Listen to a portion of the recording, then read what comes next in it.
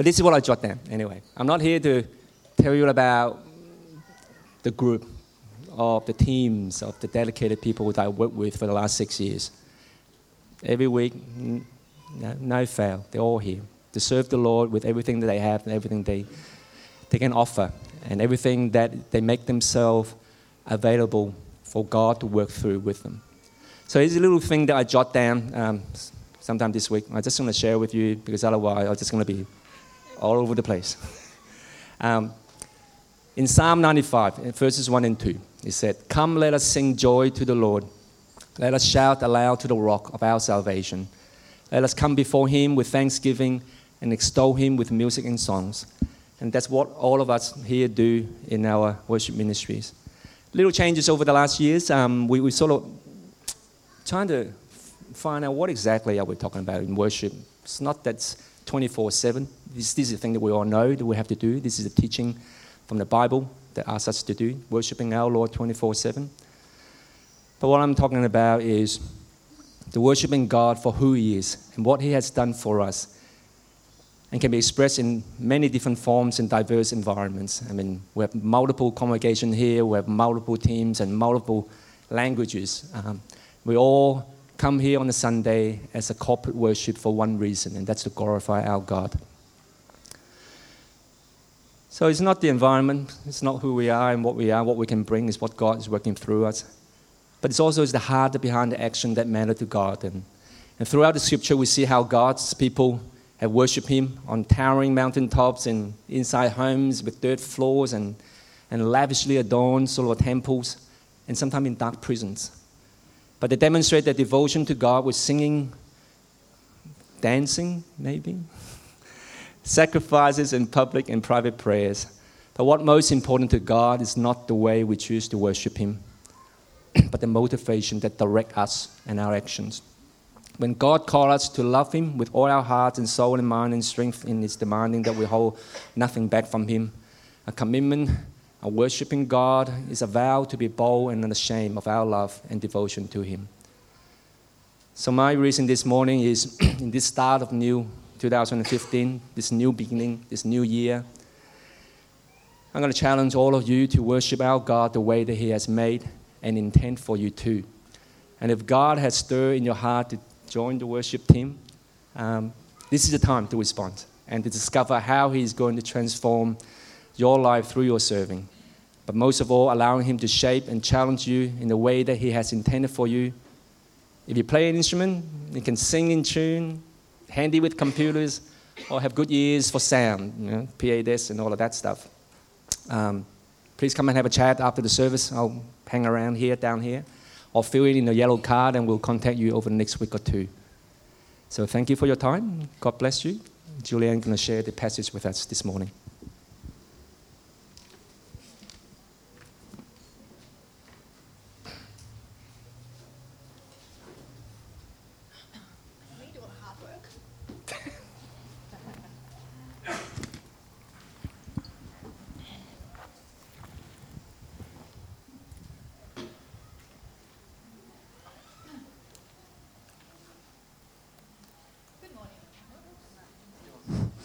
Hello, good morning.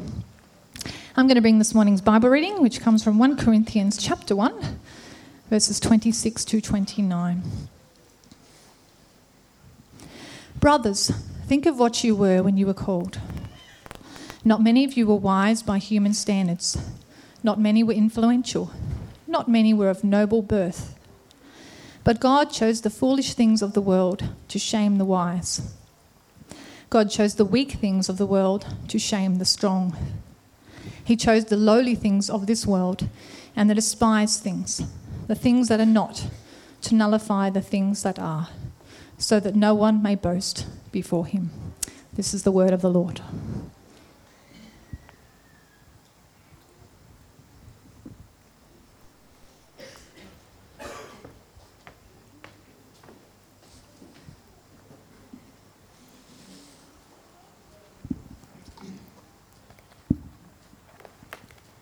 Well, it's good that we can be together to worship the Lord. One of the things we're going to be doing today is we're going to have a special time of prayer. And what I'm going to do is I'm going to be reading out some prayer points for Lloyd Nicholas and their family. And some of them are up, the first few points are up there on the screen. These were prayer points that were prepared by Peter McCullough last night about 8 o'clock. And he sent these to me, and we agreed that it would be appropriate to pray, to bring you up to date what's been happening with Lloyd and Charlotta, particularly Lloyd's health, and also to pray for them. So Lloyd's been unwell since early December. He was admitted to hospital New Year's Day with vomiting and unable to eat. They discovered there is a mass pressing on his stomach from his pancreas. The tests have revealed a lymphoma, but they are unsure of what type. Potential operation on Monday to try to bypass the tumour. They're looking at chemotherapy treatment, possibly. There are lots of hurdles ahead for them. Charlotta and family, that's Steve, Vanessa and Daniel, are holding up well, but they certainly appreciate our prayers. Charlotta's visa needs to be extended to permanent residency, and pray that this will happen quickly. And so the last point, your prayers will be appreciated. So right now, I'm going to ask David Butterfield and Don Marriott are going to come up. They're going to lead us in prayer to start with, and we're going to pray for Lloyd and Charlotta and the family. And Michael's got thank you, Michael. And we'll pray for them, and I'll finish off the time of prayer. Might just get us to stand as we pray together.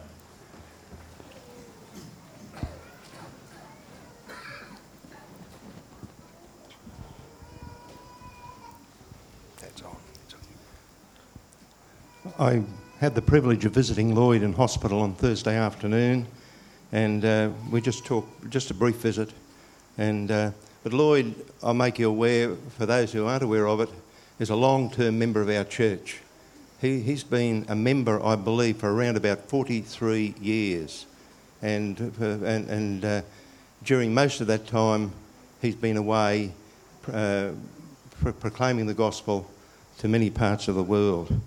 And Lloyd I read the parable of the talents during the week, and he was like that person that he was given a little and he made good use of it, and the Lord gave him more, and the Lord said to him, well done, you good and faithful servant. So he's been a faithful servant of the Lord over many years, and he now has a special need there in terms of his health, and we need to come and bring those needs to him. And our urge would be that each one of you would continue to pray for him individually. Dear Father, we just come to you at this time, and we just thank you for Lloyd. We thank you for his faithful service in the proclamation of the gospel over many, many years, dear Father. And we just pray that at this time, when he has real health needs, that you will be very close to him, that you will guide the doctors in terms of what they decide is appropriate treatment, and that you will bring healing to him. We just commit him to you. He's in real need, and we know your power and the fact that when we pray that you will answer our prayers, and we just commit him into your hands. We'd also commit Charlotta and Vanessa and Daniel and Stephen also as well, dear Father, and pray that you'll minister to them, you will keep them close to you, and that you will give them a real strong sense of peace and of your presence. We just commit Lloyd into your hands at this time. May he be sustained. May he know your peace. May his faith be sustained, and you will keep him very close to you, we pray, and that you bring the appropriate healing to him. We just commit him into your hands in Jesus' name. Amen. Father, I just add my prayer to the prayers of many, Lord, and I'm sure that there are probably hundreds, if not thousands, of people all over the world who are lifting Lloyd up, those who have been impacted by his ministry and his family. And Father, we're just here this morning as his church family, and we want to lift him up before your throne of grace, that he may find grace and know your mercy, and Father, to know your comfort, and Father, to know your wonderful healing touch upon his body. And we do pray, Lord, that you might be pleased to speak your healing words into his body, Father, and to touch him too, and his deep inner man. And Lord, may he just know the peace. And we thank you that we have heard that, Lord, he does have that sense of peace, Father, from you, because he knows the Prince of Peace. And we bless you for that. And so we commit him into your loving hands, praying again, Lord, that you will minister through the doctors, the medical teams that are looking after him. And Father, that your watchful eye and your guiding hand would be upon these teams of medical people. But Lord, indeed, that you be the one who would speak your healing upon him and raise him up, we pray. Lord, we also commit Charlotta to you, and we pray for her that your comfort and your strength and again your sustaining grace will be her portion day in and day out, along with all the family. And Father, it's our prayer too that Charlotta will know your guiding hand and your giving favour to the authorities that need to happen for her to gain permanent residency. All those things that are needed, Lord, we thank you that we can raise these up before you in prayer. So, loving Father, we just thank you this morning that we can lift this brother up and pray that you will touch his life and minister to him. We bring him before you. Lord, your word tells us too that when one member of the body suffers, we all do. And so we do just want to, Lord, lay this burden before you as we lift him before you now. Thanking you, Father, in anticipation of your gracious hand upon him, Charlotta, and the whole family, in Jesus' wonderful name. Amen.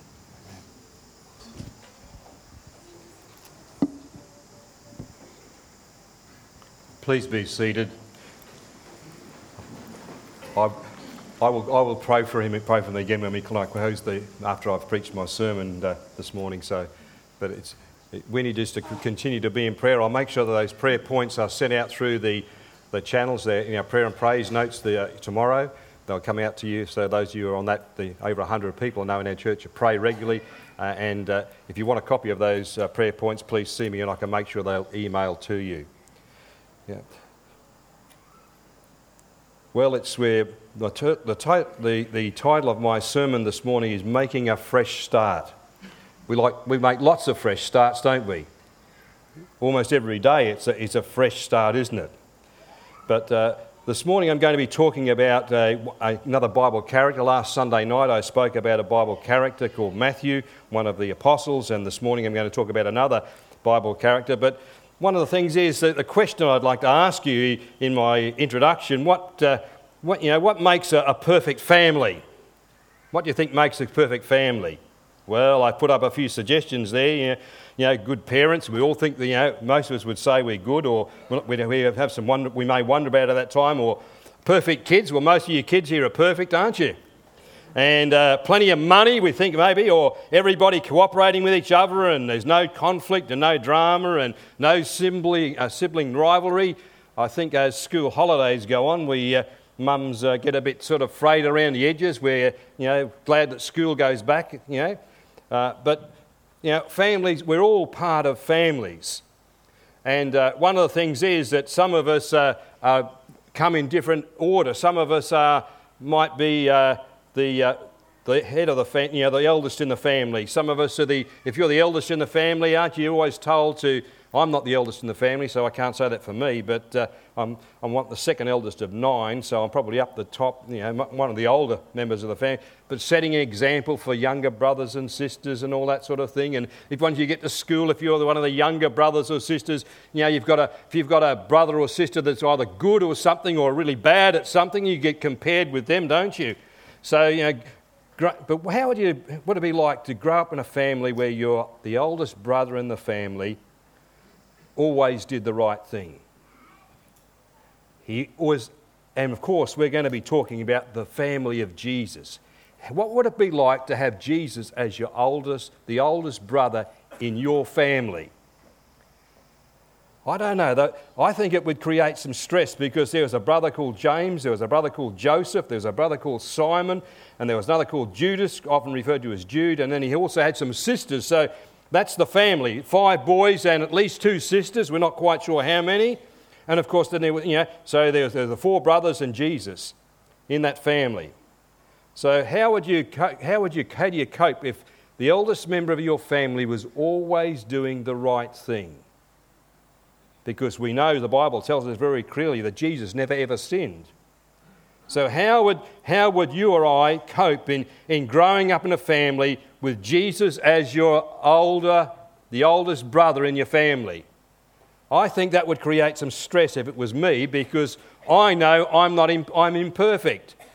I can think back of some, and I don't go telling stories about things I did as a child, but I've got a brother who's in the family I come from. There's 9 of us, and the next young brother who's younger than me is just nearly 4 years younger than me.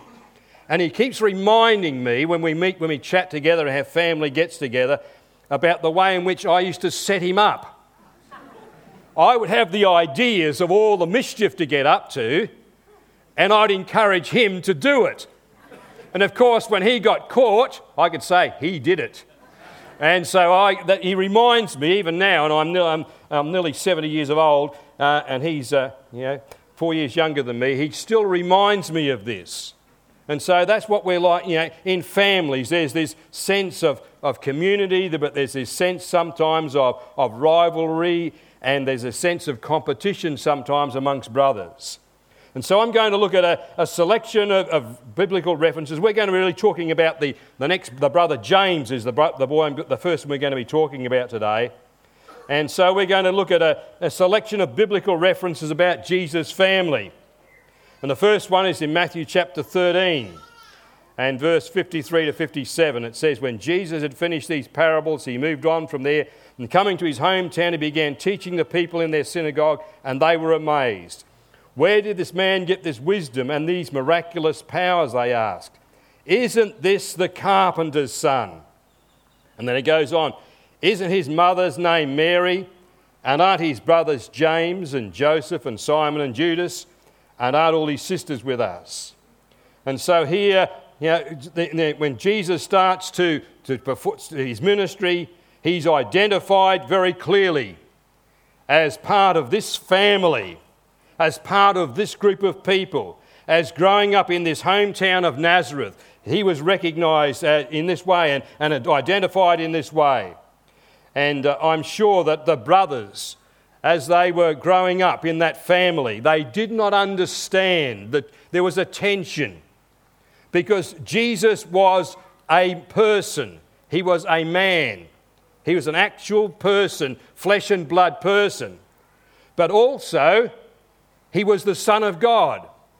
Now, theologians have tried to discuss and talk about this and about the divinity versus the humanity of Christ, and there's all sorts of discussion about this.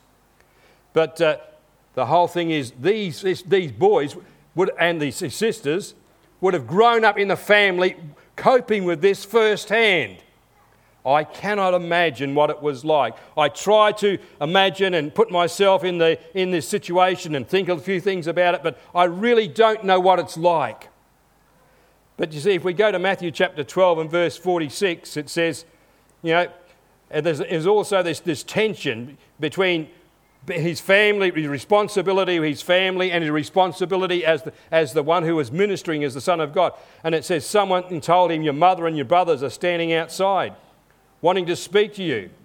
And he replied to him, who is my mother and who are my brothers? And pointing to his disciples, he said, here are my mother and my brothers. For whoever does the will of my Father in heaven is my brother and my sister and mother. And so he's talking in terms of this spiritual dimension of being the Son of God and the relationship he had with people versus his family relationships. And so there was this tense sense of conflict. And so as he's mentioned this here, he's sort of drawing a distinction between the two. And of course, the brothers, as I said, suggested to you, probably struggled with this. And if we go over to a similar passage to the one with Matthew, the one in Mark, in chapter 6, it talks about here, and Jesus left there and went to his hometown, accompanied by his disciples, and it goes on and says, and it goes on, isn't this the carpenter? So Jesus is recognised as the carpenter. Isn't this Mary's son and the brother of James and Joseph and Judas and Simon? Aren't his sisters here with us? And they took offence at him. And so these people were offended by the fact of the way that Jesus was involved in ministry. And it seems to me that possibly the struggle that his brothers would have had is how, this fellow is our brother, but he's also, there's something else, and there's another aspect to it that probably they didn't understand. And it seems as though they were offended, and other people were offended of the fact of the way he behaved himself and the way he conducted himself.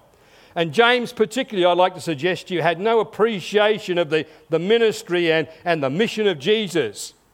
In fact, he was an unbeliever, in my opinion, and he acted like an unbeliever.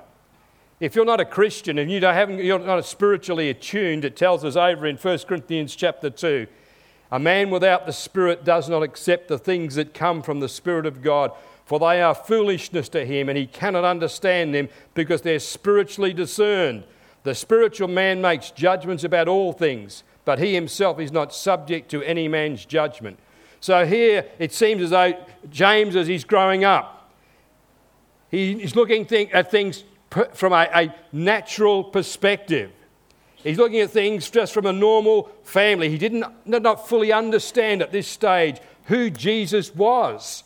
He didn't understand that he was the Son of God and he was on a mission, and he came here on a mission, and he was gathering his disciples together, and he was out in ministry and serving God, and he didn't recognise and appreciate who he was. And so if you go over to John chapter 7, when they're about to go up to Jerusalem, and so his brothers come up with a suggestion. Jesus' brothers said to him, "You ought to leave here and go to Judea, so that your disciples may see the miracles you do. No one who wants to become a public figure acts in secret. Since you're doing these things, show yourself to the world." For even his brothers did not believe in him.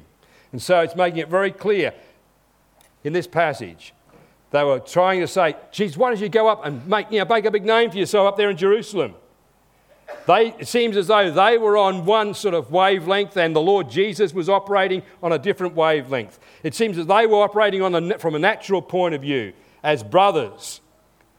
The Lord Jesus had a mission involved. He was acting on a different dimension, on a spiritual plane. And so as they saw what was going on, they said, "Jesus, go and make a big name for yourself." When the Lord Jesus said no, he didn't. But in this passage, it makes it very clear that these brothers did not believe in him, particularly James. So, and as time went on, and as Jesus became involved in his ministry, and then the Lord Jesus was taken and was nailed to the cross. And I'd like to suggest, and then the Lord Jesus was taken from the cross and he was buried.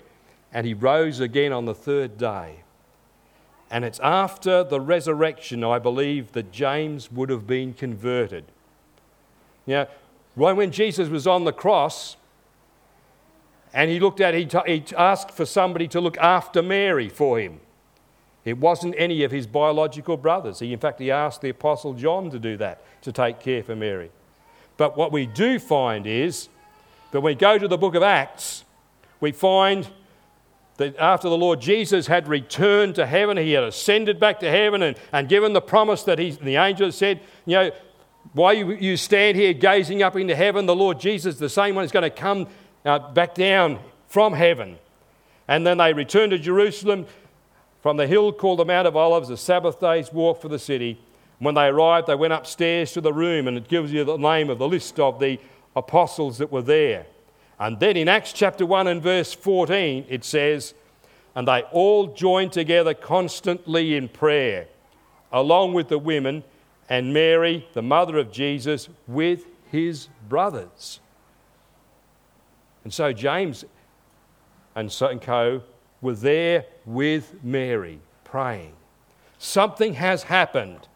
Something significantly has changed the way that these brothers were acting. We read in John chapter 7, they didn't believe in the Lord. They weren't following, they didn't understand what he was on about. They didn't understand his perspective on things.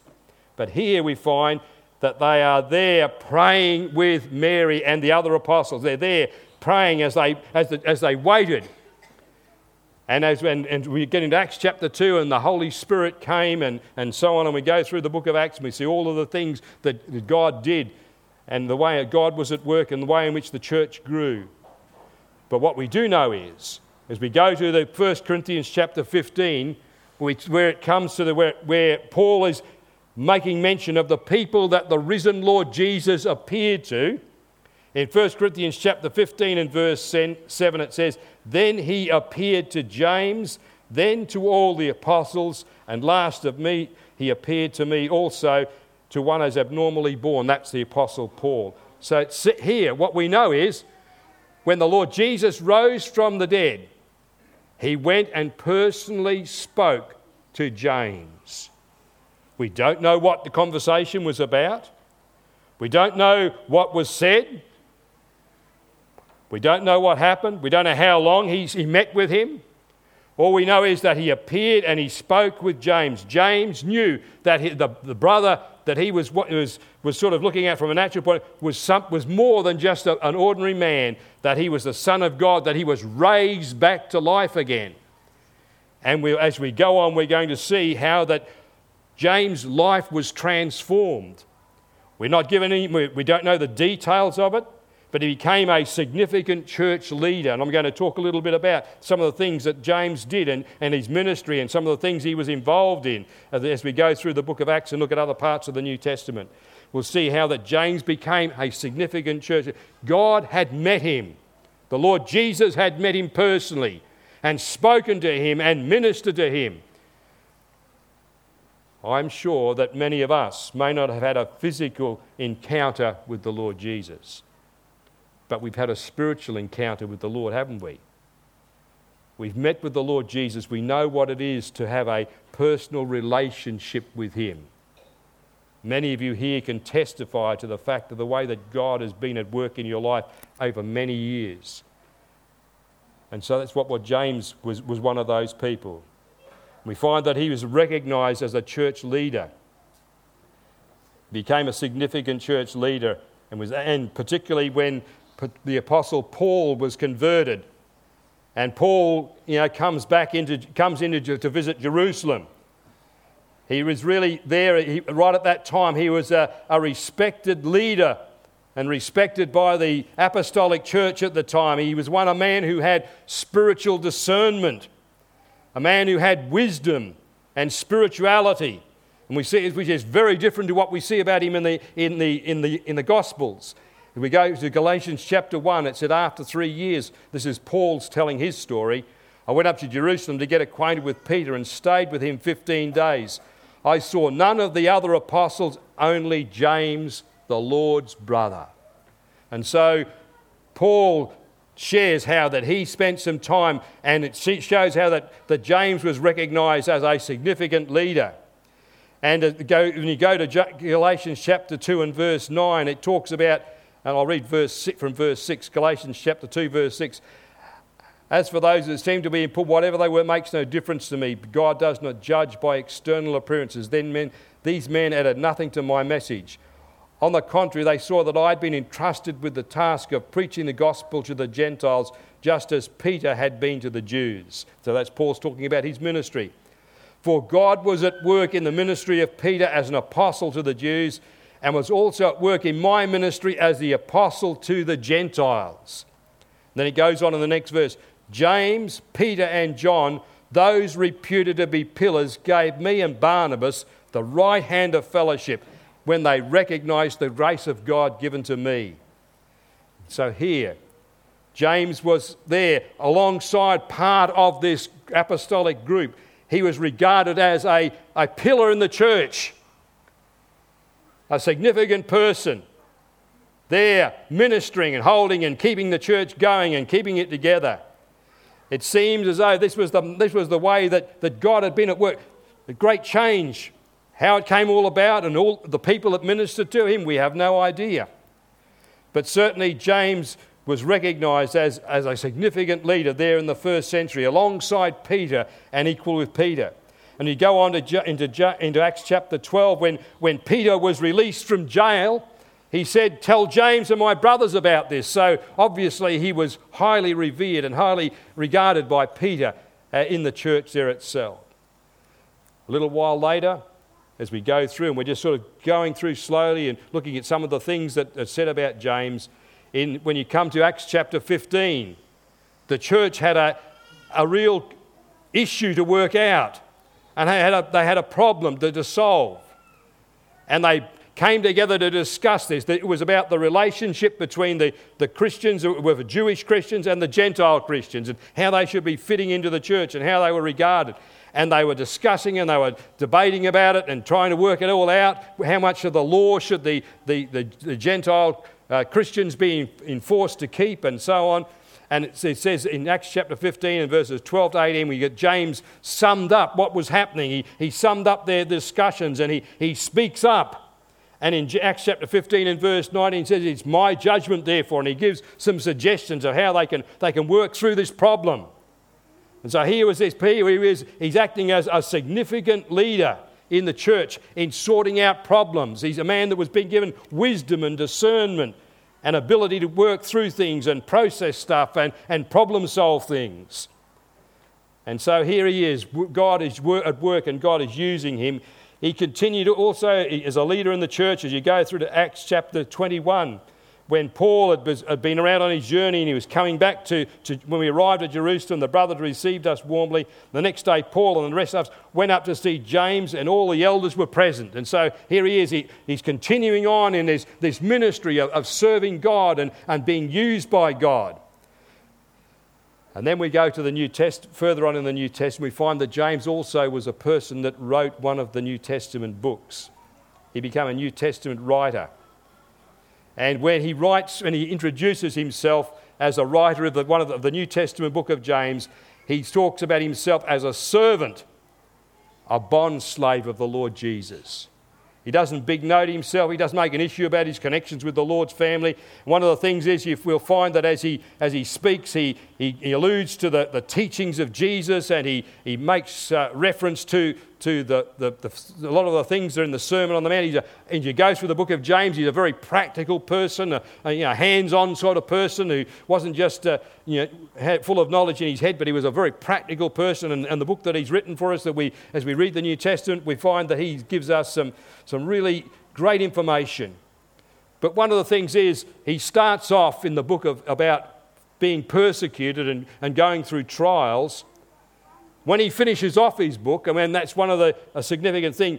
Often the very first few words that come in a book and the last few words are significant. And it seems to me that James was a person who had a real, and he saw the importance of restoring people who had wandered off the track, because he had wandered off the track himself even though he had grown up with the Lord Jesus, even though he'd grown up in the same family of Jesus. He knew what it was like to wander off the track. And James chapter 5 and verse 19, he says, "My brothers, if one of you should wander from the truth and someone should bring him back, remember this: whoever turns a sinner from the error of his way will save him from death and cover over a multitude of sins." And so it seems to me that he was a person that was called by God. The Lord had called him. The Lord had changed his life. He'd had this personal encounter with the Lord Jesus. He'd made a fresh start when he met the Lord Jesus. And the question I'd ask for you this morning, as a believer, have you made a fresh start for 2015? Are you asking the Lord, where do you want me to be involved in ministry? Or maybe you've never even made that point. Maybe you've never ever come to know the Lord. Maybe you've been around the church and around Christians and around the things of God, but you've never made a personal commitment to the Lord yourself. So maybe today is the time when you need to make your fresh start, to come to know the Lord and to be transformed by the working of the Holy Spirit. But those of us who do know Him, maybe we can make a fresh start this morning and say, "Lord, I'm going to resolve to serve you more faithfully from this day on." He served the Lord faithfully where his leadership skills were certainly identified and recognised by his peers. As I mentioned, he emphasised the teachings of Jesus. He started poorly, but he finished well and lived out what he taught to others. Isn't that what we want to do? Like the Apostle Paul could say that he's fought the good fight, and henceforth has laid up for him a crown of righteousness for him, and not only for him, but for all those who love his appearing. Doesn't matter whether you've made some blunders along the way. Doesn't matter if you've lost it along the way and you've lost your way. Maybe today is the time to come back and ask the Lord to help you to live and to walk faithfully with him for the rest of your life. And tradition tells us that James, he died as a martyr in about 61 AD. He lived out his faith and he died for his faith, as many of those of the apostolic group did. He wasn't one of the 12 apostles, but he's certainly part of that group of people. And so this morning I've just given you a quick run through of some of the things about James and his life and some of the things that he's experienced. And I trust it can encourage each of us to live and to serve the Lord faithfully in 2015, or as long as the Lord might give us, because we don't know the Lord might come before the end of this year. We have no idea when that may be.